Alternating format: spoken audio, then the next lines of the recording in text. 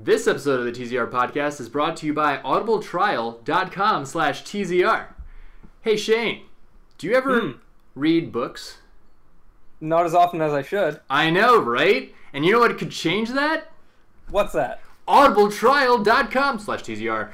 If you get audibletrial.com/TZR, if you go to that website and sign up for a free 15-day trial, you will get, and I shit you not, 150,000 different books under all different types of genres you can ever imagine, all at your fingertips on whatever device you have, whatever device you want. Like, say, maybe you have like a Kindle Fire.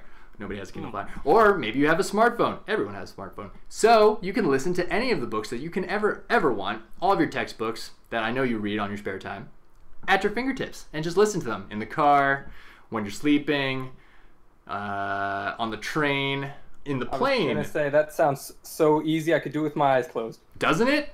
Anyway, Yeah. Again, if you want to support this podcast, Shane, sign up for an audibletrial.com/TZR. Wait, sign up for an Audible trial today at audibletrial.com/TZR. There we go.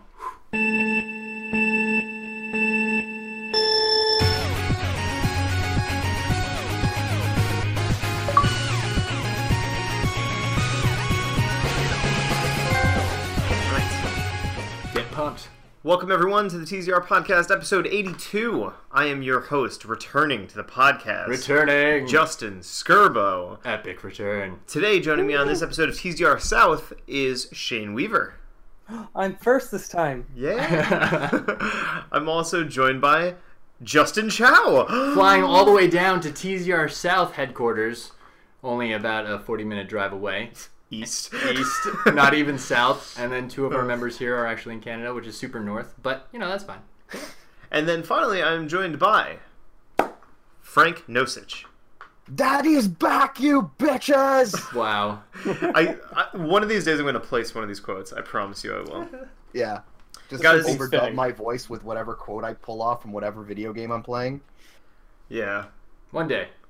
One One day. I'll be cool enough to remember. Guys, it is wonderful to be back. I've had a very trying couple of weeks of health-related nonsense, but I'm all good, and I'm ready to get back to work. Back to work. Get back to you guys. Get back to my favorite people in the world and talk about some video games. Please. If you'll have me. If you'll have me. Nah. Holy, So happy to have you is that back. even a question? Thanks, guys. Well, to get us started off, I want to know what everybody's playing. Ooh. So, Frank, tell us what kind of archaic old PC game you are playing this week. Right now, I'm playing nothing. That's a I'm lie. playing nothing. You haven't played I- anything? No, I have played. I'm not playing anything right now. I finished Mass Effect Andromeda a few days ago. How was the end of Mass Effect Andromeda? Like as an experience as a whole, what did that look Are like? you asking... Okay, as an experience as a whole, I mean, I enjoyed my time. It took me 71 hours to finish it. 69 hours. And I finished a good 87% of the game. Okay. The main story is maybe 12, 13 of those hours. Oh, wow. Yeah, the main story is only like 8 missions long. And then it's set up so that when you finish the main quest, it's sort of like, all right, back in the field, there's work to do based on the themes of just you being in this foreign galaxy and you have to explore and settle it. Yeah, you gotta colonize. Yeah, exactly. But the side content was fairly okay. Like, I remember when I wrote the review, I stated in it, the side quests are tangible in the sense that they're not just like fetch quests entirely. You get some decent benefits out of it, and you totally do, but after a while, it just becomes busy work. Like, some of them having to jump from planet to planet and watch the loading screen go from there to there. It gets tiring. Yeah. But as an overall experience, I mean, I didn't mind it. It's okay. Okay. I mean, I didn't that's a need bit of a far cry from, the outstanding, Mass Effect 1, 2, and 3, but... No, it is, yeah. And that's a total shame. Like, I still think the open world exploration thing works so much better for Mass Effect than it does Dragon Age. Yeah. I didn't feel totally out of place with it, but this is also the first BioWare game I have ever played in my life where I enjoyed the gameplay way more than the story. Yeah. Because some of the writing was, at its very best, utterly mediocre. Wow. and at its worst, just not very good at all. That would make didn't handle- Mike Potts very upset, and I'm sure Yeah. he's glad that he Oh. he missed that one. It didn't handle lore very well. There's a lot of places where I kind of scratched my head and thought like that this isn't sort of like the same kind of Mass Effect universe I was expecting or thought I knew, because it just kind of like mishandled some of the lore. The side quests, while they felt okay, a lot of them they were dressed very well, but at their core they did kind of get a bit samey with the gameplay loop of scan this, do this, and honestly, as well designed, not well designed, as how pretty the levels may look, a lot of them are corridors that are extended and make you run around corners for no other reason than to make that corridor seem longer. Lame. Like, for instance, at the very end mission, instead of running straight in a line against a bridge, you run straight and there's a bridge that's out. And your device tells you, this bridge is out, you can't go this way. So you take a left turn, walk for maybe like 50 meters, take a right turn, walk right again, and then you're on the other side of that bridge that didn't work. Without any kind of environmental puzzle, nothing like that. Computers are located where they're so easy to just access and progress the story. And I felt, honestly, that the choice and consequence just wasn't there. Like, the things you did not impact this game very well whatsoever. Huh. They might impact the next one, maybe, but didn't get it out of this one. It sounds like wishful thinking, but Yeah, Well, it is wishful thinking. That's exactly what it is. But yeah. That's kind of yeah, sad. so I finished that. I finished Bayonetta, and beyond that, I just haven't picked up a new game to play yet. I've been taking the last couple of days just like vegging and getting caught up on work and what have you. But yeah, this last few weeks have just been put into finishing Mass Effect, so I can say I finished it before I uninstalled it. There's been no other like distractions in your life lately? Work stuff. Just work stuff?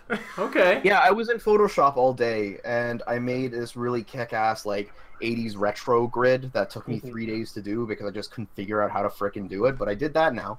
Okay. And that's not video games.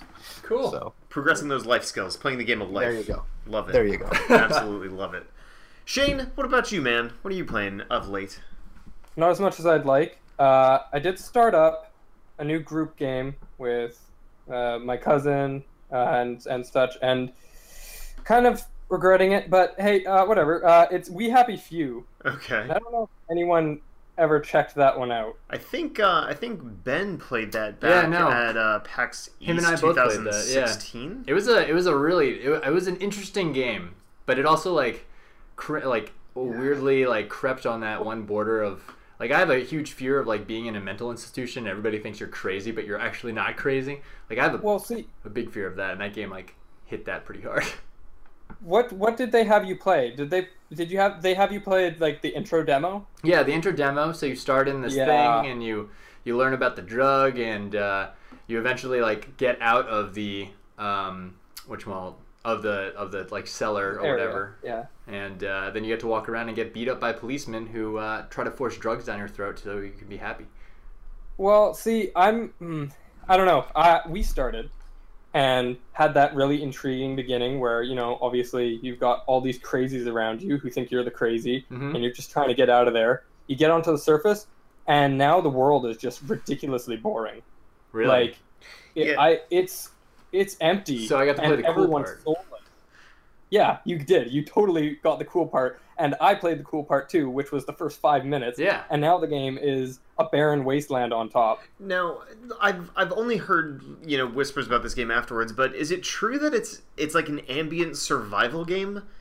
It's like an arc survival whatever kind of thing. It makes me feel like it's a stylized, I guess I'll say, it doesn't even feel that stylized, but stylized stalker game. Stalker in what way? Well, like, I'm literally going around rummaging through trash cans trying to find sewing kits, pieces of scrap, and so I can sew together new outfits so I blend in better with certain societies. And I know it sounds cool, but it's actually really frustrating. Oh, and well, that's sad. Damn.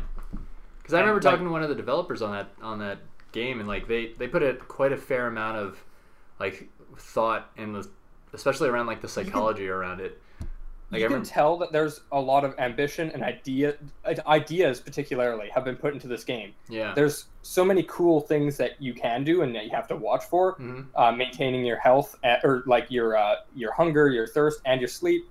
Just like looking after all those aspects, but in execution, it's all sloppy. It's all like also glitchy. Like I know it's early access, but it's still early access, and you can tell.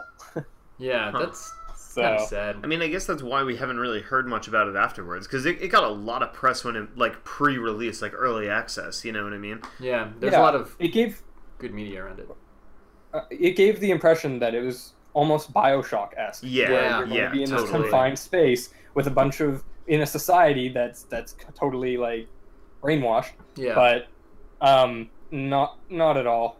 Not Well, that's a huge bummer. Yeah. yeah, I mean, bit of a letdown, but I definitely wasn't That's gonna what I've pick been that up anytime soon. Yeah. Huh. Well, so you're just so that's like your group game, right? I feel like you guys usually tend to play like retro stuff or just kind of like something random. But yeah. interesting game to try out. One in particular, my cousin was curious about it, so I was like, "Yeah, sure, let's check it out." I've heard things, Cool. not enough things, but I've heard things. Things- They're not Yeah, good things. They're not bad things, but they are things indeed. mhm. Okay. So that and Persona, was that what you said before?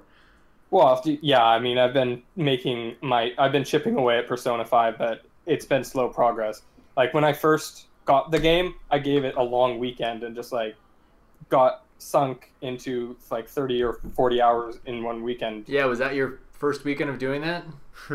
Yeah, absolutely was. And my first Persona. So Oh, okay. Wow. Okay. that combined was just like, okay, yeah, I'm I can relate. really hunkering down, but Yeah, I mean, there's a point in the game, and I'm sure you're feeling it now, where you're just kind of like, all right, I'm ready to get to the end. I'm ready for the plot to unfold. And now I'm not already there 70 yet, but I hours in, expect it. and it's still not unfolding yet. This is like literally what's been plaguing me, like for the last like week or so. Like I've literally been immobile, like unable to do anything physical. So I'm like, okay, let me like try to play games, and like I would lean on Persona 5, and it's just like at a certain point, I was so in love with the game. I was so in love with the game at the start of it. I fucking love the characters, the style, everything. But at a certain point, the story just becomes so, like, drab and, like, uninteresting that I'm just like, fuck, like, how am I still playing this game? And it's at the point where it's like, now, I'm 90-something hours deep into this game, and I'm like, what the I'm like, I can't just not play anymore. You know what I mean? I have a million other games that I could be playing, but I can't just leave this at 90 hours unbeaten. You know what I mean? I feel like the point at which you might have felt that it's drab is because you actually ended up taking like a short break at like the worst time. Like that entire like piece, like no spoilers. I'm not gonna go into spoilers, but there's a moment in the game where there's like a turn with some of the characters, and you're just like, wait, that's odd, right? Oh, right. And it's not that it feels wrong, right? It doesn't feel like contrived. It doesn't feel like it's just like, like off the cuff, like I'm going to throw this in there just for the hell of the story. But if you take a point at which you're like experiencing one thing, then you take a break, and then you experience this next thing, you're like, this wasn't the game that I was playing before, Yeah. But there is a point at which like the story itself, like I'm not sure if you guys are huge anime buffs, but I kind of am, and I absolutely loved Death Note, and there's a very like strong Death Note vibe coming from the storyline, and it's like it's cool because it's like you can almost, what's the word? Kind of like divided into like genres of like novels, right? Like it's like a drama / mystery type of overarching plot, and then there's of course like the mixed, like life, like what is that? Slice of life / comedy pieces to it too. Yeah. But yeah. So anyway, as you're saying. Yeah, Persona, I don't know. It was like... You gotta get through it, man. Well, it's like, in certain animes, there's always these, like, story arcs that, like, continue to grab you and twist the story a little bit and pull you back in and get you excited and whatever. And I feel like the time at which I started to feel the burnout was, like I started, like, enough characters were folded into the story that I was like, okay, this is like a healthy amount to juggle. And anytime a new character was introduced, they were introducing kind of like a little twist and a little weirdness was going on, you know what I mean? And it made me anxious, like, oh, they're getting too close to what's going on, I wonder what's going to happen, you know what I mean? But then at a certain point, it's just like, they just keep piling on more characters, and I'm just like, I don't even give a shit about who these people are. Like, I don't care about your problems, you know what I mean? So it's just like it became really difficult for me to really care, and I feel like the section at which that I started experiencing that, I think I'm at the tail end of it now. I think I'm finally at a point where it's going to pick back up and hit that like spike of climax right before, you know, the resolution. But like it's been rough. The best part of this game is that you think you know what the climax is leading to, but you like, there's something there. Okay. And there's a reason why you're going through all this stuff. It's not necessarily introduce a bunch of like, you know, fluff characters just so that you have more of quantity-wise, like not quality, but just quantity-wise of stuff. Yeah. But there is a point to where everything that does tie in, I would say kind of neatly in the first like 60-ish hours of the game. And you're at the point of where like things start to really start to pick up the pace real fast. Like I feel like maybe, and this might not be true, but maybe there's like, they like crafted it so that it does feel like kind of repetitious for a few like 10 to 20 to 30 to 40 to 50 to 60 hours, and then after that they're like, oh but wait, and then they just turn up the heat. I don't know. Yeah. They just go crazy. It does get like really insane pretty fast, and they do a good job of explaining it. And Yeah. know what I think in particular, or like the point in the story which I know has just kind of come off the heels for you, because I've just kind of finished that myself. Shane and I are basically at the exact same part of the game. Yeah. It's when it's probably the most quote unquote like filler portion of the entire game. Agreed. Is what we just got through, and the most visual novel-esque like portion where you're just tapping X, like just getting through. You need to have this this thing happen in order for it to be called an anime. Like any anime that considers itself an anime has to have some type of beach scene for some reason. Everybody goes to the beach. I don't know why, but they do it, and it needs to happen. So yeah, but like high school comedies. Yeah, I mean more or less. That's what the game is basically. Yeah. Yeah. Frank, I mean, okay, I know you're like a PC gamer, but does a game like Persona 5 actually like intrigue you at all? Oh, absolutely. We talked about this on the last TZR South, okay, where I was asking questions about Persona specifically. And yeah, it totally... If it came out on PC, I would probably go out of my way to pick it up, probably on a sale, because I'm cheap like that. Right, but yeah, I'd absolutely want... Like, I like JRPGs, and the fact that this is kind of sold to me as one JRPG that's set in a high school or like a high school comedy sort of anime style, which is something else that I really like. Yeah. And it's one of those games where sort of choices matter and narrative paths unfold in front of you based on decisions you make. Mm-hmm. This game sounds like it's right up my alley. Yeah. The only problem is it's just not on the platform that I play. I mean, but, I'm surprised you don't have a PS3. My he's a brother did PC back in the gamer, day, man. but I can play Persona 4 in some manner of lovely tinkering that I can do on my computer. Means. Yeah, totally, totally legal, of course. Totally gray. Let's call it gray. Right, obviously. Yeah, clearly. I mean, but no, I would love to check it out. I think I'm going to try and make some time to check it out. But as always, I have to squeeze into my backlog. Witcher's next. Witcher's next for me. They're daunting. Oh my god, Witcher, you're gonna die. What are you thinking? That is a mistake. I just left one big open world action game. I refuse to call it a role playing game because it's not a role playing game. But I just left one giant 70-hour open world game experience. I need a palate cleanser in between, and then I want to jump into The Witcher. Totally. You need a nice arcade racer or something. Or either that or a first-person shooter. There you go. I just reinstalled Half-Life because it's been a very long time since I played that. So if you revisit Half-Life, there's a definite feel of this game's old. Yeah. I don't know if I can play but don't this. forget who you're talking to. That means I was gonna say that is Old Man Frank. You're right. Couldn't be more. What am I talking about? What am I talking about? I don't even know. So, Chad, what have you been playing? All right. Well, 132 hours, and Shane, there was at least 3 or so of those weekends where I dumped those hours into Persona 5. Persona 5 was the game, and I did finally complete it. Yeah. Immediately afterwards, I went onto Steam and searched for dating sim games because I realized that maybe there's something there that I actually like, or maybe it's actually just like an explanation, or not an explanation, but an illustration, a portrayal of my current state of living. So that's why I've seen you playing Honey Pop. Listen, all right? You're not supposed to... I thought I hit that. God damn First it. of all, I will defend Honeypot until the day I die. Oh my god. Freaking great name. Well- Great game. Great name. It's a great name too. Honeypot is a great name. Yeah. Yes. No, Yeah. it's a good game. For a matchboard game, it's pretty solid. Isn't honeypot synonymous with like catfishing? Like I don't know. Honeypot is, yes. honey. Yeah. I don't know. So if you set up a honeypot, Yeah. you're putting out like something to get stuck in. Right. Yeah. Yeah. Yeah. Anyway. So like, yeah. Anyway, go on. regardless. So I did finish Persona 5, thank God, and it did hit me. I would say probably around where you guys are right now in that game, where I'm just kind of like, you know what? I already have a girlfriend, and I'm not going to cheat on her, so I'm just going to beeline through the game. And that beeline lasted for another, like, 50 hours. Like, straight up. Oh, I don't- I'm gonna put this out there. I'm 100% like I thought that I was gonna be loyal in this game. I'm not gonna be loyal. You're not gonna do it? The game actively disincentivizes you to being loyal to one girl. You can friend zone people. So you can rank 9 and 10 all the girls and still be alone at the end of the game. There were certain characters that I straight up could not rank 10 without romancing them. It's not true. All right, maybe I'm wrong. Maybe I'm wrong. I looked it up.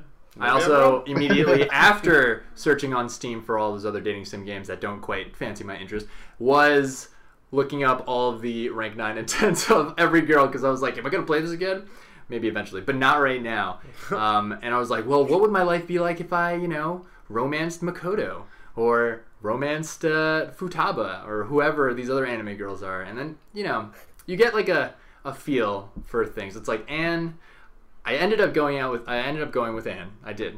And she at first I thought was going to be, like kind of cool. Like, she's just like a normal girl. But later on throughout the game, I started to like, it's not resentment or anything like that. But I know, I got really Regret. attached to these characters. But there was like a Regret. moment where I'm just like, when she would talk, I'd just be like, oh God, Anne, shut up. I'm like, I didn't hate her face. I just hated Oh her my voice. god, dude, Listen, this is terrible. back up. No, that's I'm not what so it was. imagining But you like, guys playing this game, just kind of looking at the screen. It's like, this is who I chose to spend the rest of my time here. But I mean, she's talking about like marriage. I'm not sure if I'm ready for that. I'm only a 16-year-old high school student. Come on. Come on. You guys chose Oh my too God. quick.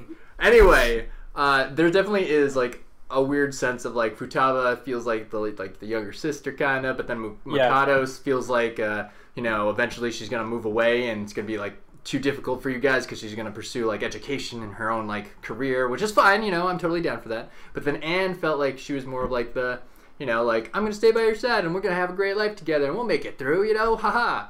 But later on in the game, I'm just like, man, you're so ditzy sometimes, girl. I know you're not trying to, but yeah, can't She's deal. like the most basic girl you could have picked. That's what.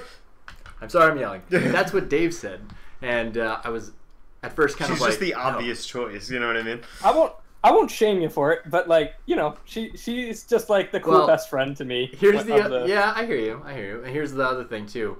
It was either her or the teacher, because the teacher also doubles up as a maid, and she dresses up in a maid outfit, and I was just kind of like, I had You a have an friend option go for between her. a girl and a teacher who dresses up like a maid, and you didn't choose the teacher that there's dresses up like a maid. like, okay, this isn't a spoiler. One of the dialogue. Anyway, on. go ahead.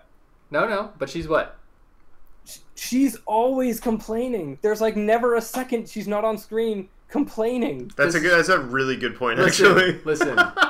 She calls you How master after a realistic is the while. dating in this game? It's pretty deep. like, do I you would go on say. dry spells when you upset some of these NPCs for a while because they like make you sleep on the couch? No, luckily it's always just the honeymoon phase and like the getting of becoming a girlfriend. But like the teacher, there was like one dialogue choice which was like, she's like, but you're my student and I'm your teacher. Like that doesn't make any sense. And then one of the dialogue choices were like, yeah, I know. Or the second one was like, that's the best part. And I was like, oh my god.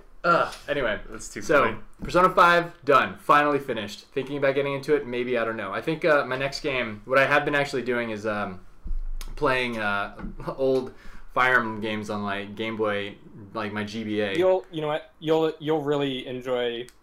Like, I don't know if you got through the newer Fire Emblems, but if you are looking for like a dating sim game that's also a game, then yeah, actually play some of the newer Fire Emblems. Yeah, I mean, Fire Emblem Conquest was amazing, and I also loved it for that aspect because, God, I'm so lonely. And Oh no. but apparently, the new Fire Emblem is supposed to be pretty decent, so I'm thinking about picking that up.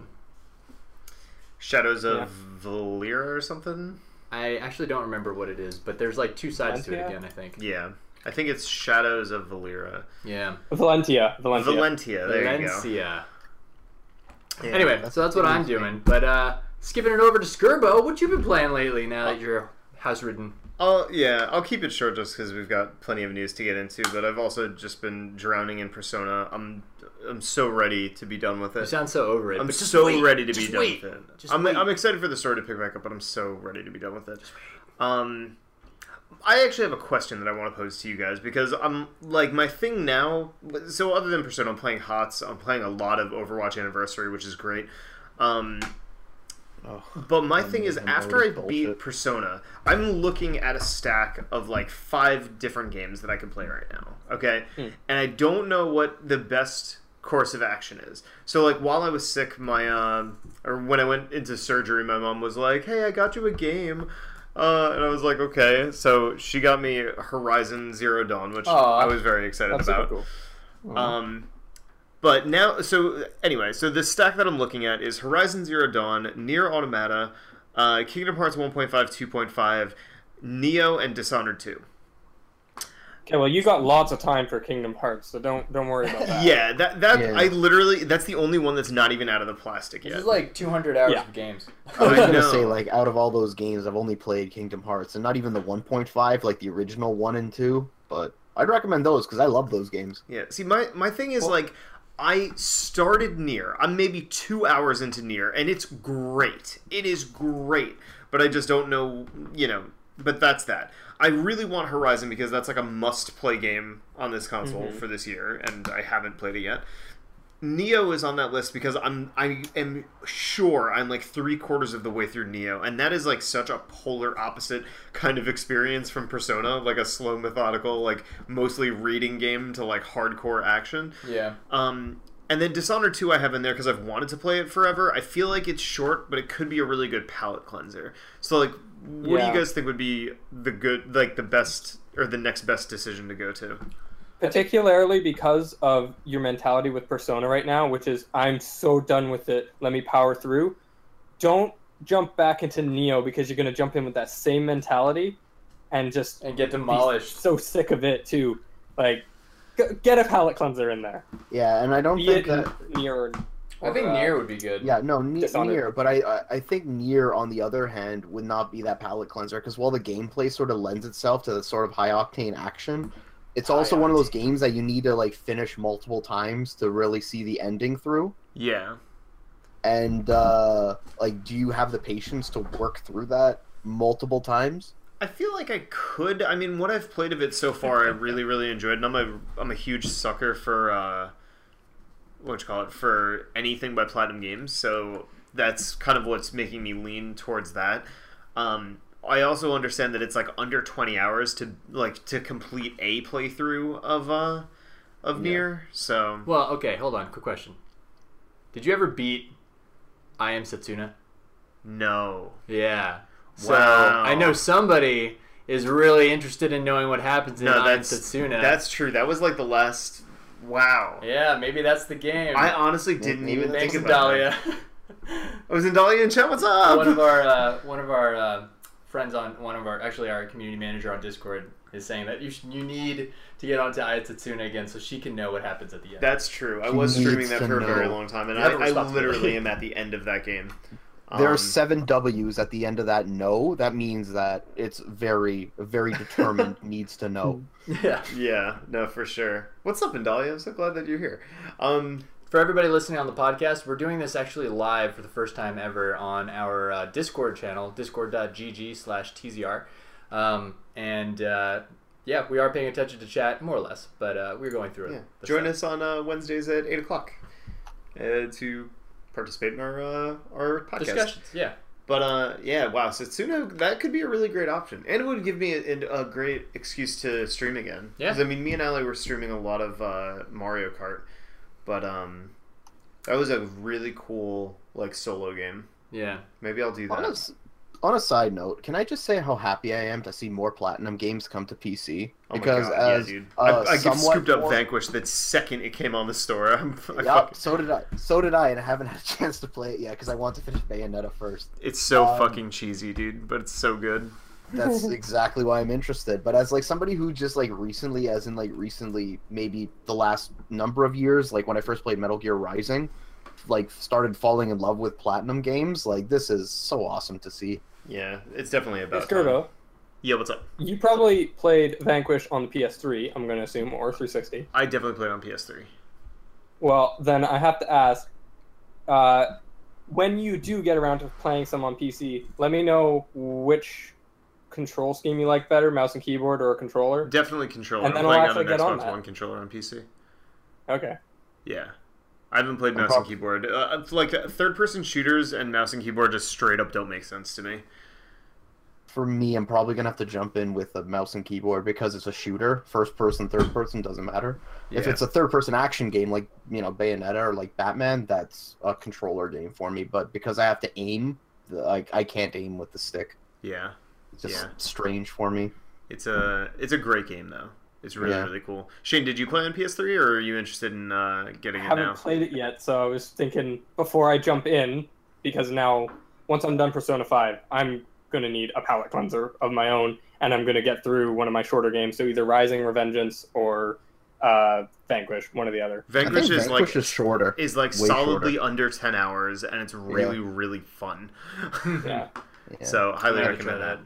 But All that right. being said, I love the hell out of Rising Revengeance. Like that game was so fun. Rising's great. Although, Super something to keep fun. in mind with any Platinum game, and this is like true across the board, like in any Platinum games, the difficulty spike at the very end becomes ludicrous. Like the final boss of any Platinum Games game is just stupid. Like I actually found the final boss in Bayonetta easier than Jean was. The fight with Okay. Jean was 1,000 times harder than the final boss in Bayonetta. That might- against yeah, that might against be an what's his name? exception, but like Yeah. in Vanquish and definitely in Rising, it was just stupid. No, even then in Rising, I think that the final boss in that was still easier than what's his name, the Cambodian guy who jumps out at you in the fog.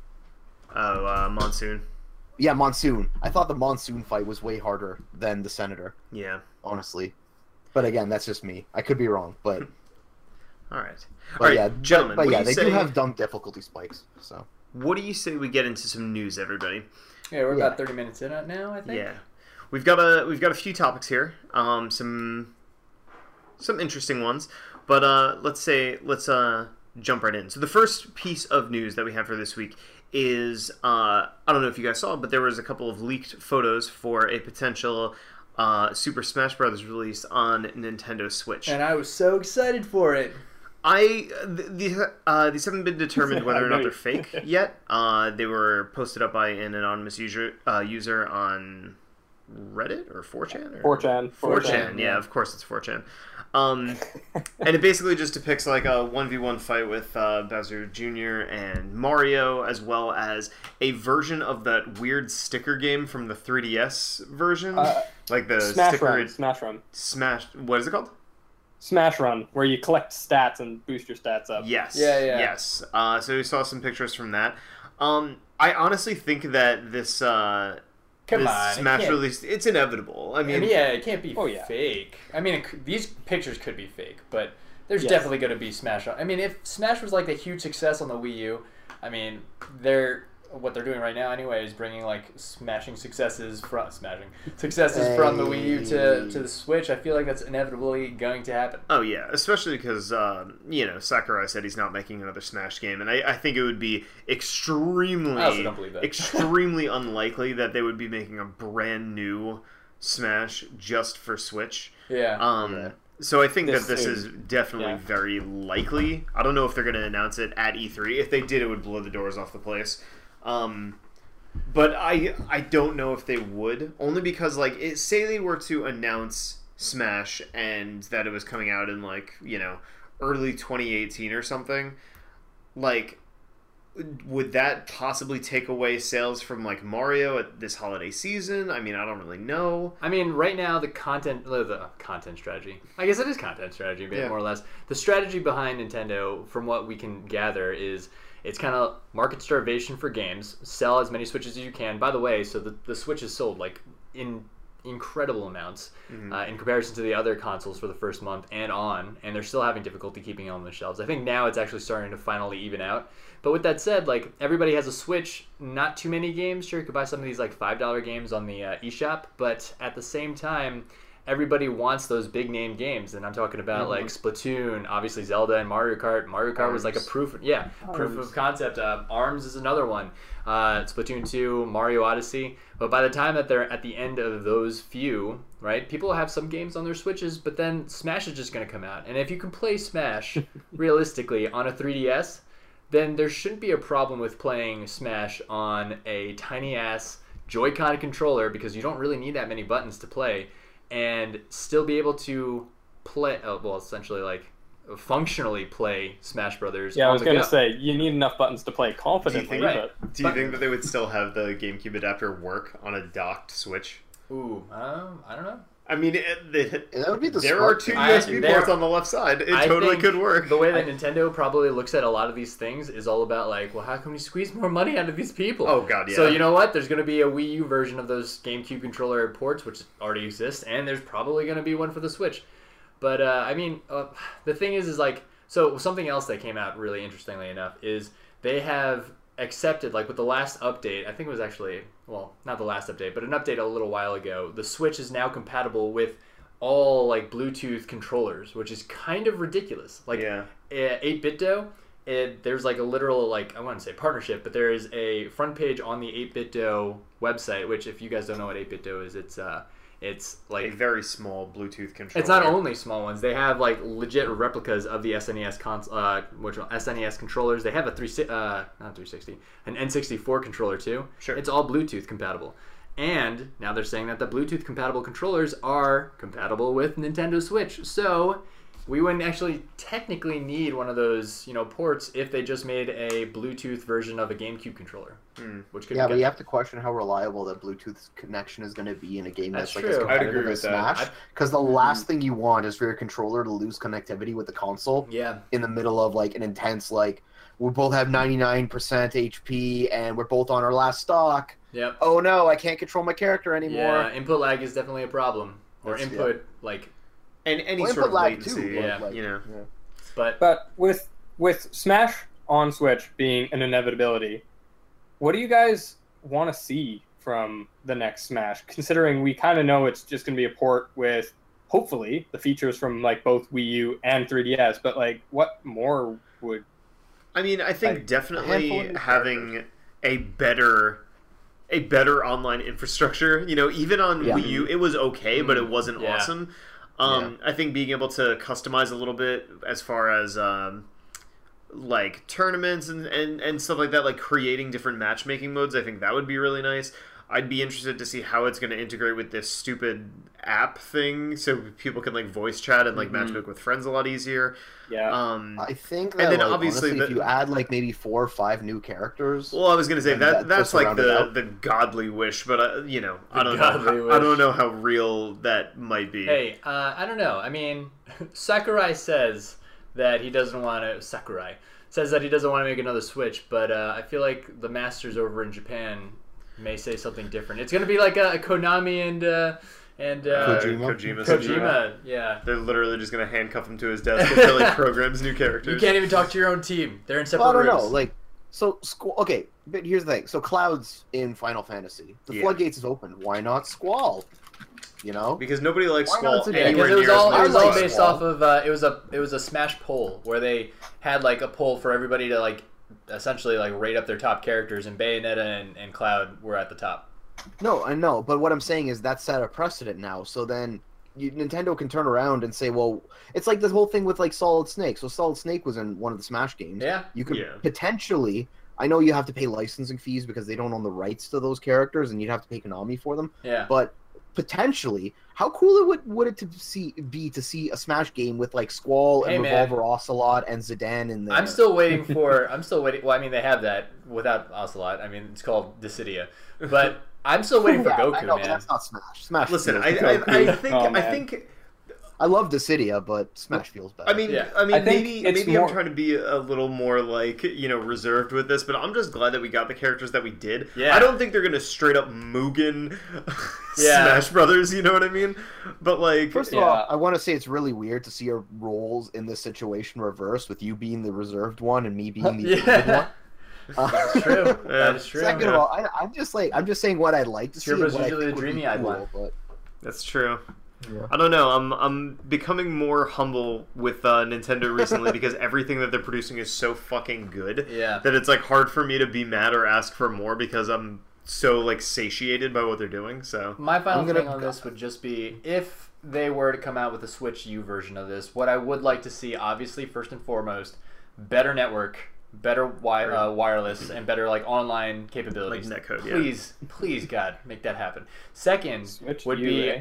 I would like Switch U. them to do kind of like what they're doing with like a Splatoon 2. It would be kind of interesting if they just, or maybe like even just like a Mario 8 Deluxe, the Mario Kart 8 Yeah, Deluxe, and that's what I expect. like get little add-ons here and there. I would be happy to refresh that franchise, that game, just about a little bit, so I could just get back into it like hard. Yeah, just add some color Like- variants. Yeah. That's all we need. Add some more How- costumes to each of my characters, man. Just like a half step in between, a nice deluxe version with Yeah. like some extra frills, but nothing over the top. That's more or less what we can expect again. Yeah, I Yeah. agree, Yeah. but Mhm. still doesn't mean I don't want to see Squall in there. Yeah. Just saying. True Just that. All right, let's dive into our next piece of news. So this will be a short one, but we found out that the PlayStation 3 has ended production in Japan. It was still being produced. Yeah.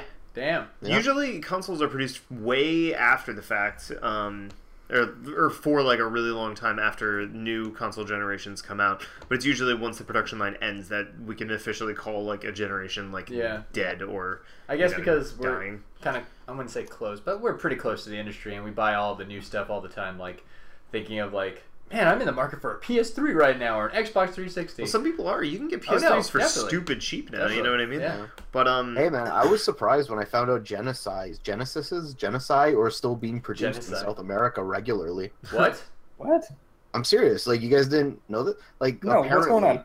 Apparently, the Sega Genesis is still being produced in South America and is still sold there. yeah, in Brazil. What? Yeah, in Brazil, Today? that's it. Like now?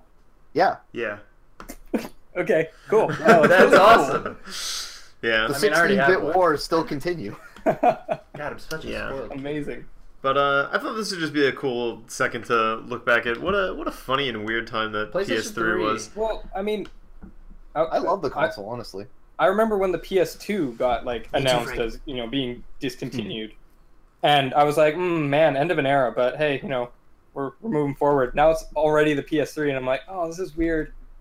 Yeah. Dude, Why so quick? I can honestly say that I was the guy who showed up and paid $600 for a PS3 when they first came out, the big old fat one. I remember. That was the You showing best me that. one. That had the integrated memory cards with the backwards compatible. Oh, yeah. With the backward Mhm. compatible drive, and then like I think it had 4 the highest USB. failure rate out of all of them, but it also had like a Yeah, decent that hard is drive to correct. store It all your did. stuff. I had like 3 PS3s die on me at Yeah. different times, and that yellow light of death, man, the thing was real. Yeah. You know, I just wish they continued production of that first run because I love the whole backwards compatibility thing without having to rebuy the games you own on the digital store. But Yep. you know what's hitting me right now? but The feeling of getting too old. Oh my god, like PS3, I remember when that came out. I remember going to your place, Skirbo, your dorm, and playing Dark Souls for the first Demon Souls for the first time in my life, and then suddenly that was like an entire new era of my life. That's What crazy is that? it's over 07, now. 08? I That's think like back to nearly a that stuff, decade I don't ago. even remember how I learned about it. way to remind him. It's just crazy. Yeah. But guys, shouldn't we feel lucky that all of those wonderful games live on in their HD remasters that we have to pay for again? That's true. Yeah, so lucky. Oh my gosh. Pretty sure you could buy Demon Souls on the PS4 in the store right now if you wanted it. I don't know. Anyway. But I know that they're re-releasing Wipeout HD this month, and I'm so freaking stoked about that. What, just me? Okay. All right. So on to the next one. So this was a topic that Frank shared with me earlier today. So if you want to speak on it a little bit more, much appreciated. But Square was doing an interview with, remind me of the website? I'm going to actually look it up now because I can't remember off the top of my head. Okay. You sent the link from Keen Gamer, but... Yeah, that's probably it then. Yeah. Anywho, in the nature of the review, they were basically discussing what their future content strategy is going to look like, how their release of games is going to be doled out over the next few years, and they were specifically commenting on the idea of games as a service. So, episodic games paying for the same game over time, kind of thing. Specifically in reference to stuff like the Final Fantasy VII remake and future iterations of the Dragon Quest or Dragon Warrior series. So, yep. Frank, do you want to give us a bit more info? Yeah, sure. So Shane was right. It was from KeenGamer.com. Mm-hmm. And the headline for the article was Square Enix has quote-unquote aggressive plans for the West. And it's pretty much what you said. They're going to aggressively roll out their catalog out to Western markets going forward. With multi-platform utilization, and that's all great because I do like a lot of Square Enix's back catalog, and I love a lot of their older games. But the part that really stood out to me was what you were sort of talking about before, where they want to generate games with continuing revenue streams for the future. And the quote from the website is as follows: "Titles that have become global hits recently have tended to be offered via the quote-unquote games as a service model. And we believe this is going to be the mainstream model for gaming in the future. In developing future titles, we will approach game design with a mind to generate recurring revenue streams." To me, this reads like we're going to have more games that are episodic with a lot more microtransactions and a lot more DLC, so you can give us way more money. Yeah. Yeah. And that doesn't really... I hate that. Yeah. I hate that. See... Go ahead, Shane. Well, I guess I was just... The first examples of this are already kind of evident with Final Fantasy 15, where they've already got Episode Gladiolus out, they've got Episode Prompto on the way, there's obviously going to be an Episode Ignis, and then they've talked about having a 4-player co-op DLC, and on top of that, they just put out... Yeah. And on top of that, they put out a survey saying what kind of content would you also like to see put into the game in the future. And so I just... Anyway... a couple of those choices are no. But there's a lot of really cool options there. And I guess what I'm trying to say is that with Final Fantasy 15 as an example, or setting the stage for maybe what they're talking about, hopefully closer to what they're talking about, it's definitely DLC, like you were mentioning, which, is that any better? But it is... It seems that they're going to be continually supporting one particular title. So instead of seeing Final Fantasy 15-2 and Final Fantasy 15 Noctis Returns, we'll just have Final Fantasy 15 with a shitload of DLC. Okay, cool, but counterpoint to that, Deus Ex Mankind Divided. Game that was specifically made for a single-player audience, where this publisher has stepped in and said, we're going to drop the ending, we're going to repackage that as downloadable content for anybody who buys the Day 1 edition, and we're going to sell that separately. On top of that, we're going to have microtransactions in the single-player game. On top of that, we're going to have a tacked-on sort of the meaningless...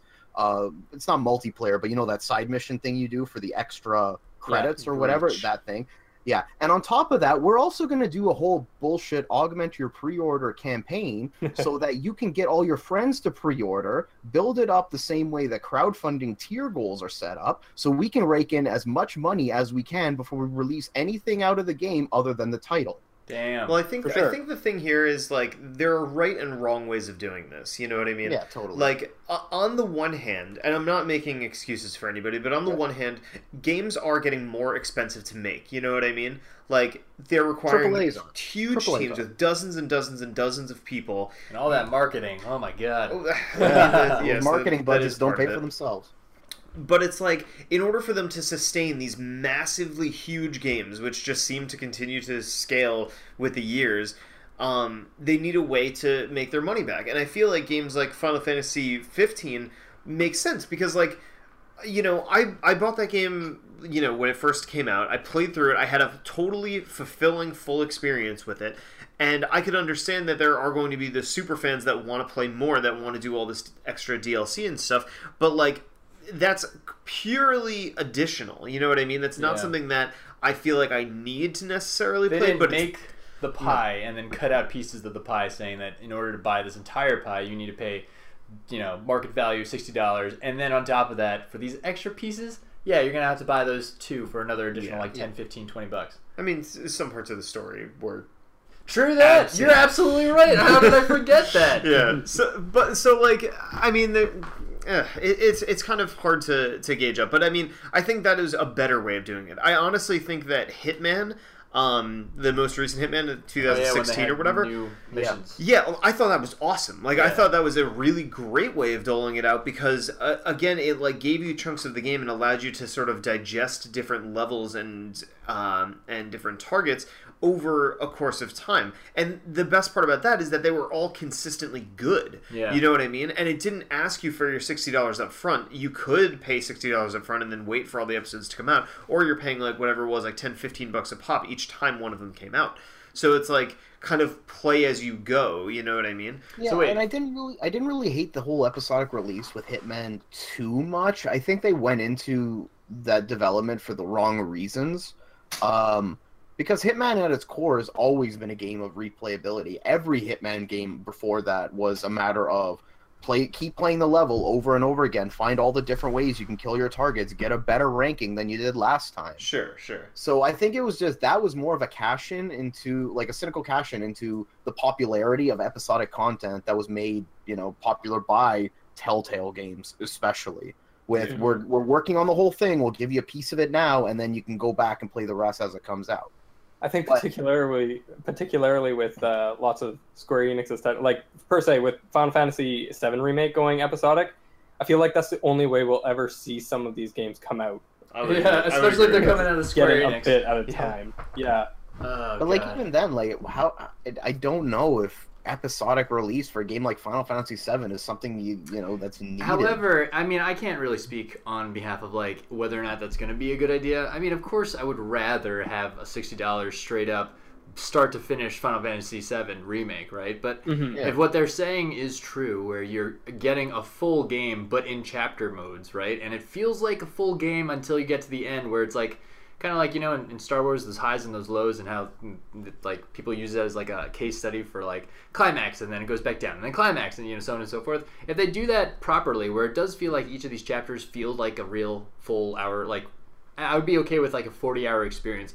Yeah, I might be okay with that, especially since like Final Fantasy VII itself was originally, 60, 70 hours total, and... Yeah, and I totally agree. And the best part about it is, I feel like for those of us that have played Final Fantasy VII and know how the beats of that story go, they can absolutely, you know, create those peaks and valleys. Like, there are massive things that happen just in Midgar, you know what I mean? Yeah. If you think about just what happens in Midgar, like, that literally could be a movie just on its own, you know what I mean? Is probably going to be episode 1, honestly. Yeah, for sure. The bike scene and the final boss. But then after that, then you have, like, Junin, and you have Nibelheim or whatever. Nibelheim. Yeah, like, there's all these different, like, sections of it, and I think because we have thought of it as this one totally like rounded PS1 open world experience or whatever, that's sort of like the lens that most of us are thinking like that's what this game is. But it's like no, if you turn it into this big dramatic, you know,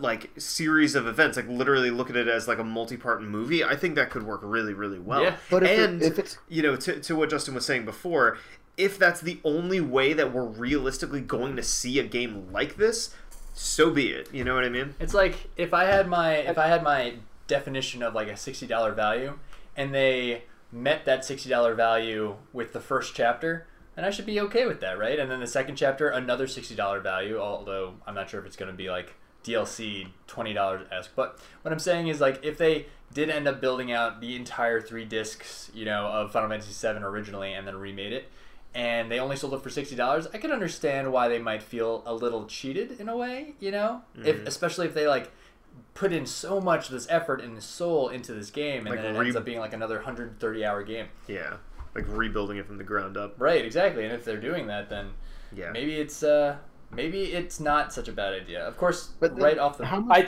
think Sorry. Frank's right though. There's a lot of the like that we've seen poor examples from Square Enix as well of this, and namely with what you were saying with Mankind Divided. Yeah. I guess it's just we've seen from Square Enix a couple of approaches to this.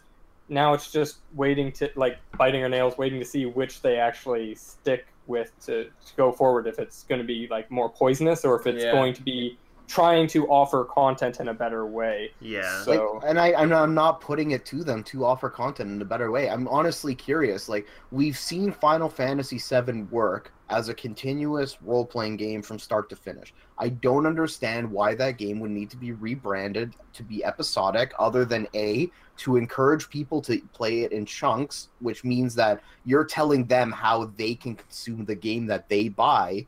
Instead of you playing however much you want, you're sort of at this like artificial wall saying, well, you've hit your time limit, now you gotta wait until next time However, to play the further content. the contrary. Or B, Sorry, go on. Pardon me? Keep going. Sorry. or like, and the other point is like how much on a financial level. Right. I Yeah, mean, well, so how much are they? Sorry, go on. No, Yeah, you're sorry. absolutely right. You're absolutely right. I mean, well, to the other side of that is if they do have the plan of doing an episodic release, which they do, right?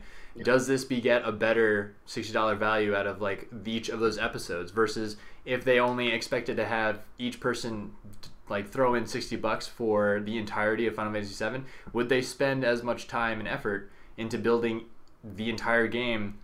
Would that entire game be as good as its episodic pieces, is what I'm I think if you're a juggernaut in the industry the way Square Enix is, the answer to that is yes, because you have the resources, you have the pedigree, and you have the fan loyalty to see that through. It's a matter of, do you want to build up that level of credibility, not credibility, but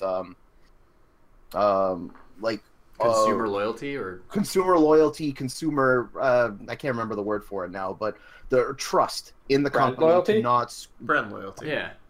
yeah, I guess brand loyalty works. Like, do you want to build that up? Because I honestly am now curious, given to how successful Hitman 2016 was, are we going to see something similar to like the elusive contracts in Final Fantasy VII in order to encourage people to buy it day one rather than waiting for all the episodes to come out and buy it as a complete package Yeah. and withhold content that not everybody will ever have a chance to play? I agree. Yeah, I mean that is a dirty tactic, and we can only hope that that's not the case. Yeah. I feel like they probably know that in the case of Final Fantasy VII, that shit's just gonna print money. They Yeah. don't Oh, yeah, don't have absolutely. to sell Yeah, that no. game. You know what I mean? And, so, and that's my point. Mhm. Like, no matter, like, they don't have to make it episodic. It will fly off the shelves so long as they stock it. And in a digital age, you'll never run out of stock. Yeah. I Well, guess so I I think don't the know- main reason, and I could be wrong It's here. squeezing money out of people, as far as I see it. See, and I- I don't want to be so blunt in saying that, but I'm sorry. That's how I'm seeing it. I and think in the case of Final Fantasy VII, and I remember reading or listening to an interview about this specifically. From my understanding, and correct me if I'm wrong, the reason why they're making it episodic is because it would take too long and too much manpower and cost them too much money to complete the entire remake of the entire game before releasing it. So it's like, Yeah. if they can make up to a certain point and put the man hours and time and spend the money that it's going to cost them to make that section of it, and then release it and have it be a complete, and I'm using air quotes here, Yeah. a complete experience, then that is how they're going to be able to fund the subsequent chapters, rather than investing however many tens of millions of dollars it's reasonably going to cost them Yeah. to make the whole thing from end to end, and then release it all at once and hoping that they make their money back. Yeah. And for perspective, like Final Fantasy 15, that took them 10 years to make, and it's not even really the game that they set out to. But I make. feel like that was also because there was crazy changes in like directors and like, you know, Yeah, and that's- direction in general. And That's I feel, 100% true. and I feel like A lot of- originally they were yeah. like, we're gonna go this route, and then suddenly they were like, wait, we shouldn't. And then they had to backtrack at least by like 50% of their original like project progression. But like, Yeah, but I'm- with Final I'm Fantasy saying- VII, you already have the plot lined out. You know how it starts, you know how it ends, you know what those peaks and valleys are. Yeah, like, I agree. the game's already written. It's just a matter of making it better. Yeah. I don't mean to trivialize it because it's an immense amount of work. Like, I don't want to understate that. no, I completely agree. I have a lot of appreciation for the amount of work that goes into making games, but yeah. at the same time, I can't help but feel like a lot of the groundwork is already there if you're just remastering or remaking a game. I mean, and I don't mean to throw just out anything that hints towards taking more money out of your wallet never feels good. But at the same time, like, there's also the other side of the spectrum, which is like, well, maybe given the amount of time and the amount of money that they think they should be getting off of these games, maybe it means just a better experience. Who knows? Maybe. I want to believe that, but it doesn't also mean that I'm going to be happy about spending more money. Absolutely. Yeah, I want to be clear that, like, I certainly don't think that all game developers have the most altruistic, no. The most altruistic motives behind when they're making games. But I feel like we can only hope that they're making the best decisions possible with the funds and the time and how they think the market's going to react to what they're doing. Yeah. I could almost guarantee you that after Deus Ex came out, they saw and heard and felt the repercussions of them, choosing a less than popular monetization style for that game, and it's probably going to influence them doing or not doing something like that again in the future. You know what I mean? The real question they already did drop that augment your thing, your augment your exactly. You know what anyway. I mean? So that already speaks to it. But they might see something like Final Fantasy 15 and say, "Hey, that game sold really well at the jump, and it's because we gave them a whole complete experience. And hey, we're also still making some money on the tail end because we've still got people buying up this DLC." Yeah, and I hope you're right. I so hope that I'm wrong about it, but it's just sort of my take. And the real question is, should we wait till all the episodes are out and then play the game completely through straight? Or I know. No, it's going to be like a 5-year wait per episode. Yeah, and let's marathon all the Hobbit and Lord of the Rings films while we're at it. It's Final Fantasy 7. I didn't want to do that for Lord of the Rings, but I'll do that for Final Fantasy 7. I did that in university. I picked a weekend and I just watched all the director's cut Lord of the Rings back to back. What a loser! I joke, but I'd be happily willing to do that too. So it's fun, right? They're great movies. Anyway, so all right. I think it is time, everyone, to move on to our true gaming topic of the week. True gaming topic of the week. Nice. Oh my god, okay. Jingle. This week's true gaming topic of the week comes from Reddit user QAZW something. It is just a gaggle of letters. That literally looks like somebody smashed their hand against the keyboard. Yeah. This user... basically his statement is saying completionism is the wrong mentality to take in every game that we play. Specifically in his question, he cites that reviewers nowadays are saying that in order for them to create a reasonable review or a reasonable impression of what a game looks or feels like, they need to have that game reach that game's ultimate completion. Specifically citing games like Overwatch and Breath of the Wild as two examples where to 100% complete those games is kind of impossible. It's not impossible. I think we can take this in a bit more broad strokes and just saying how do you guys approach completionism in games, especially now in an environment where a new fantastic game seems to come out every other week. You know what I mean? Go on. Shane, how do you feel about completing games? My approach is to play a game through one fulfilling playthrough. And my own impression of what fulfilling is what kind of content I want to complete. If there are side quests that I feel invested enough to want to complete, or if I feel that I'm close enough to completing all the side content that I want to complete it, then I'm going to go ahead and complete it. Sing it. Sing it. Absolutely. I completely agree with that. Sorry, I was going to say, my follow-up question to that be, are you asking how I approach that as a reviewer, or how do I approach that as a consumer? Because I have two different answers, I think. I also have two different answers from that perspective. So we've all reviewed a game before. Why don't we first talk about it from a critic's perspective, and then second talk about it from a consumer perspective. I feel like a lot of these can be tied, but I feel like there's a little bit of a difference here. Yeah. I'll kick it off. So personally, when it comes to reviewing a title, I'm of the mind that you do not need to complete a game in order to get a full impression of it, or to help basically give a recommendation. You know what I mean? I think getting to, like, playing a game until you reach its logical conclusion with you, maybe that's the actual end of the game, maybe that's 10 hours in it, maybe that's, whatever it may be. I think once you have a completely reasonable understanding of all of the game's mechanics and what the game truly has to offer, I think that provides you with a good perspective to base a recommendation on. I think it depends on the game, but go ahead. Yeah, I mean, I think it does absolutely depend on the game. Like, I would not say that it's necessary to complete a JRPG to, pose a recommendation for it.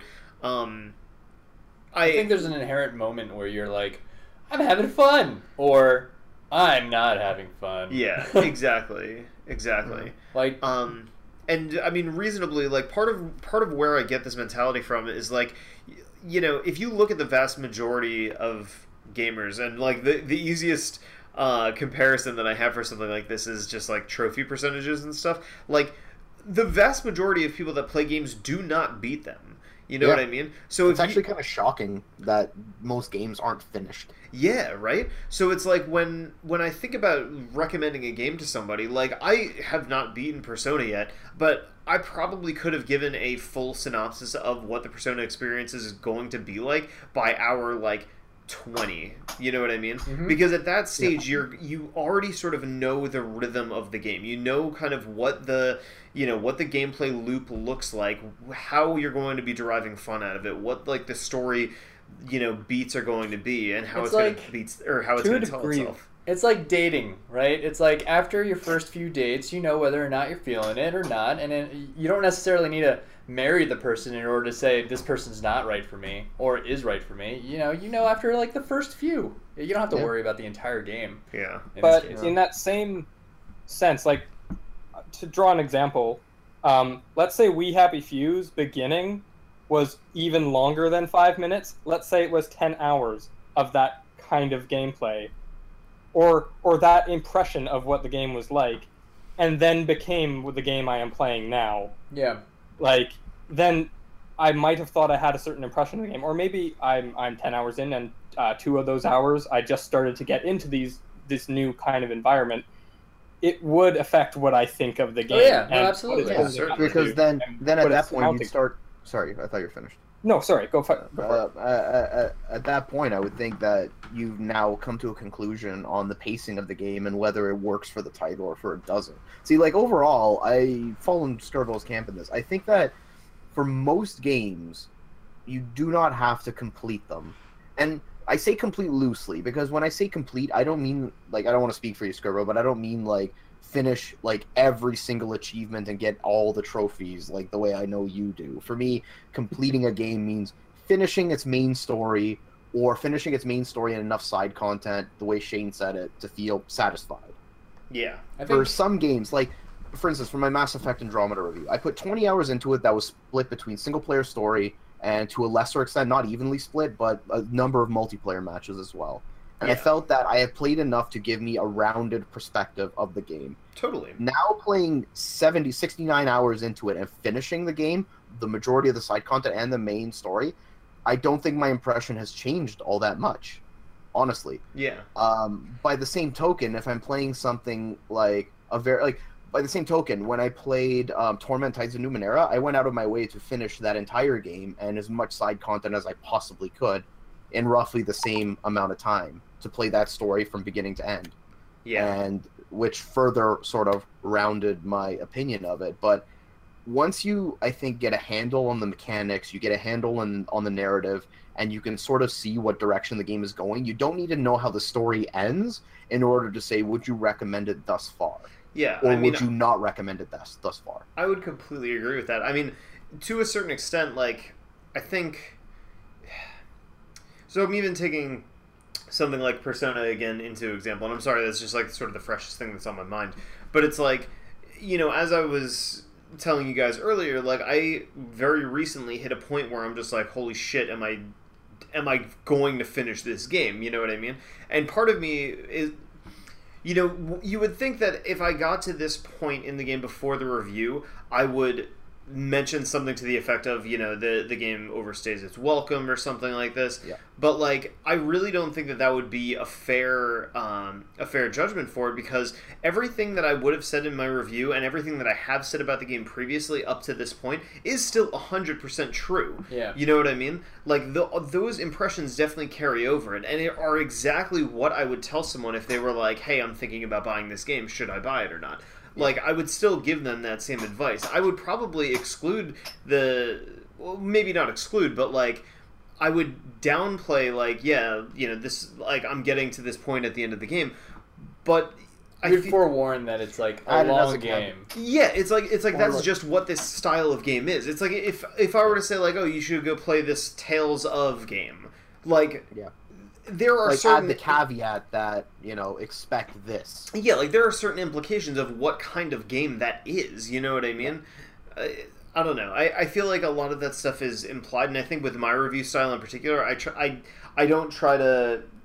Like, I look at my, like, readers or potential audience as people that know about games, you know what I mean? Like, I don't want to, like, have to... I don't think that I have to explain to somebody exactly every single in and out of a game. I think, most people reading our reviews have a general understanding of games and would understand, like, oh, this is a JRPG. I know kind of what a JRPG looks like in the long and the short of it, so... Yeah, what's special about this one? Exactly. Yeah. And, like, I think the review points that I bring up definitely speak to those things.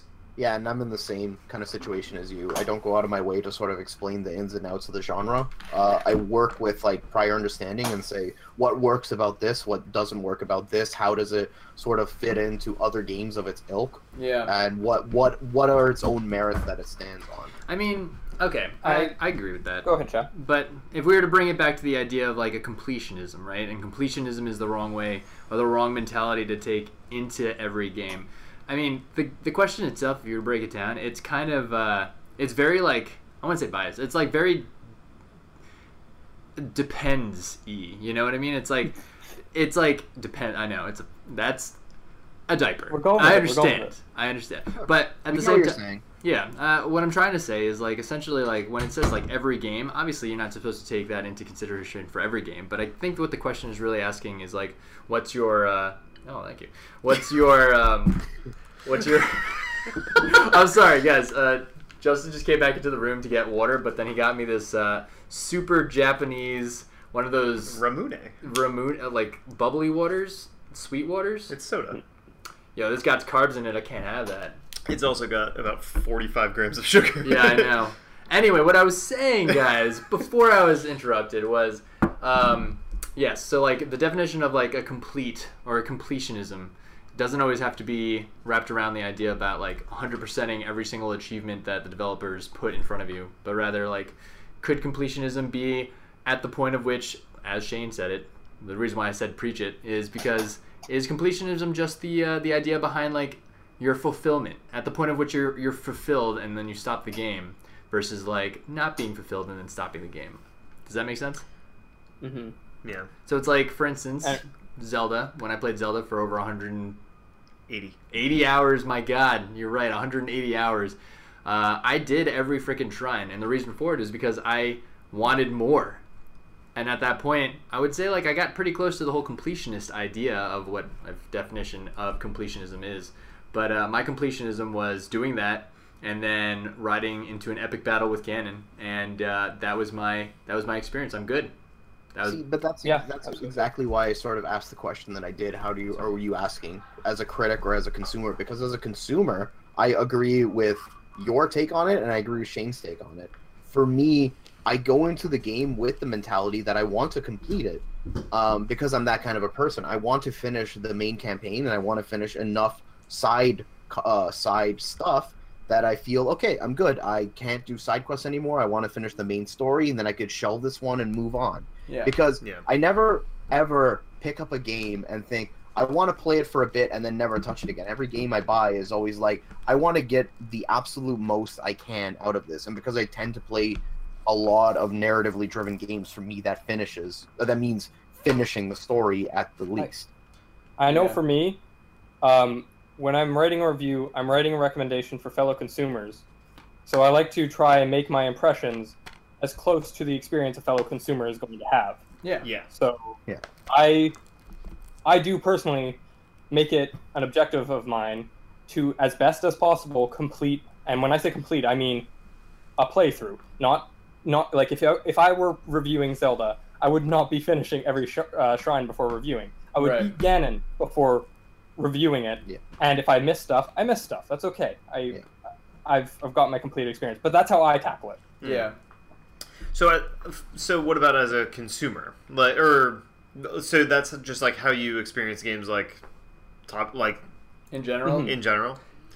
More or less, except for if there's like the exception of like, oh my god, I love this game so much, then it's gonna get a platinum trophy. But Yeah. Except Resident Evil 7, Shane. Where's your I know. Hey. Resident Evil 7 platinum, Shane?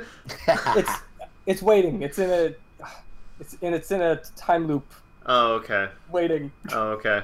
I got Persona 5. I've got a spot dusted off right next to my platinum in Resident Evil 7 for you once you get it. But Oh man. Are you planning on there?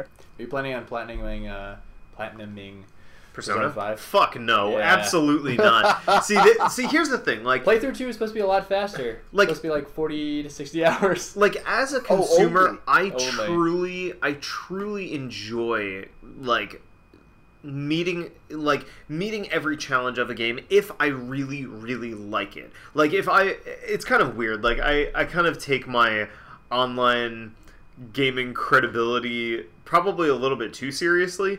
So like when I see a game that I'm like very heavily interested in or I want to be known as good in, like I do my absolute best to complete every single challenge, to do all this sort of stuff, to not only have like the credibility of saying, yeah, I know this game fucking up, down, and sideways, but also to be like, to feel like I've hit the absolute peak of enjoyment from it. You know what I mean? Which is why games like Resident Evil 7, I've got the platinum for. Something like Final Fantasy 15, I got the platinum for. All that sort of stuff. One trophy away for 15. Yeah, the Adamantoise. Yep. It's a bitch of a trophy, but it's not hard. It's just annoying. But so here's the one thing though. The one difference though is, while I do enjoy getting my 100% trophies and achievements in certain games, almost any game, and I'm talking like literally every single game on my shelf, I actually have a very severe sense of guilt if I don't finish it. It's like, it's very weird. I don't. Like there are very few games that I haven't completed that I started, but the ones that I haven't been able to reach that end point in, it like truly bothers me. I have no remorse for games that lose me midway. I feel that sentiment. Bravely Second Well- was definitely one of them. Well, see, that's the thing. Like, if a game's bad, I'm not gonna play a bad game for the sake of playing it. But it's like it's starting something like Persona 5. Like, I feel like I got to a point in Persona 5 where I'm trudging. You know what I mean? But like, it would truly affect me if I didn't finish that game. Oh You know yeah, what well, I I mean that's different because I feel like the game. You just gotta beat. Persona 5 is difficult to say. Like Yeah. you enjoyed it for such a long time, and I feel like the investment is there. At this point, the cost, the opportunity, no, not opportunity cost, the sunk cost that you've of hours that you've literally thrown at the screen, streaming at you, saying like, man, if you don't finish this game, what a shame. You know? Well, it's something like that. It's something like a game like Neo, right? Like Neo, I was thoroughly enjoying, and I literally only stopped playing that because another game came along. So it's like that. I feel like I want to beat. So then to tie it into his question, is that the wrong approach to take with a game? Or do you just feel that it's what works for you and only you and not for everybody? I think that I don't know. I think it's a deeply like personal thing. I think in the realm of critique, there are different schools of thought. We all shared ours, but I think when it comes to like how to appropriately enjoy the game, I think it's totally subjective. You know what I mean? I think a rule of thumb for everybody would lean on what Shane and Justin were saying, where it's like, play a game up until the point where you're not enjoying it anymore. If you're not enjoying a game, then don't waste your time. There's too many good games to waste time on. I don't think there's a right or wrong way to consume a game as much as you want to consume it. Yeah. Except for like me when I was playing Dark Souls 3 and I got pretty like fairly far into it, and I loved it, and then I just stopped playing it because something else rolled around. And now I'm kind of like looking at the icon on my desktop, thinking, "Man, I really want to make some time to go back into that one." Yeah, See, Because that's I was the guilt. really enjoying that game. Like that guilt that you're talking about right there. That's what like really See, it's sits not- with me. It's not guilt for me. It's more like a lamentation. Like I just want not lamentation. Is that yeah? That is Yeah, the you're word I'm thinking. lamenting the time Yeah, you yeah, haven't. yeah. Sorry, I was thinking of that Conan line. Hear the lamentations of their women. That thing. I'm like, that's certainly not. I think what those meant. are. That's I not think at those all are the two context different of it. words. Yeah. But okay. Yeah, yeah. But anyway, I'm looking at the icon, thinking, man, I really want to go back and like not force myself, but like finish that game because I was really liking it. But Yeah. you know, things. All right, guys. Well, I think we've gone for well over an hour at this point. I want to wrap up this podcast first by thanking our sponsor again, audibletrial.com/TZR, where you can start your free 15-day trial of Audible and download free audiobooks and listen to all that awesome stuff. I want to thank all of our listeners for hanging out with us tonight. Note that you can download our podcast on iTunes, Stitcher, SoundCloud, Google Play Music, and any podcasting services across the web every single Wednesday at 10 p.m. Eastern. If you want to join our podcast live, you can join our Discord channel at discord.gg/TZR at 8 p.m. on Wednesdays to hear us and chat with us in real time and do all that fun stuff. And then you can also reach us on all of our social platforms. You can check us out on our YouTube channel, youtube.com/TheZeroReview, and check out TheZeroReview.com for all of our news and reviews. Yeah, and if you join us next week, we are planning on doing some special things, slightly different than what we usually do on our podcasts. One of being, we might actually have a guest speaker. Guest speaker! Guest speaker next week. yes, speaker. Right now, it's currently, potentially, this guy named Andrew Sampson, who is the CEO and founder of a company called Rainway, which I'm not sure if you've heard of it yet, but it's the app that's going to allow you to stream your PC games at 60 frames per second on your Nintendo Switch and any other compatible devices. So he's going to be joining us next week. So listen in and tag us and hit us up with any questions if you want to ask him anything in particular. Could we maybe have some giveaways next week? Possibly. We are also thinking about doing giveaway codes every week, every podcast, potentially one or two, depending on, just to divide up some of the sections, and also give away some sweet prizes, because we do get a lot of codes, and of which we're supposed to be giving away, but we haven't figured out how to give them away yet. So now we're going to just throw them on the podcast. Yeah, so join us live to be the first ones to, get your hands on these sweet codes, or download and listen in as soon as they come up on iTunes and Stitcher and all that good stuff. And then we're just gonna give it away now. Wow. Yes, we will. Frank. So I want to thank our listeners again for joining us. If you have any questions for the TZR or for the podcast, you can reach us at podcast@thezeroreview.com. And yeah, join us next week on episode 83 of the podcast, which will probably be a pre-E3, Yeah. I'm actually really excited for that one. predictions one. More predictions. Oh man. And you can look forward to our coverage at E3, where Shane, Justin, myself, as well as a few other friends will be out in LA at E3. Liz is going to be there too. Liz will be there. Liz Lysui?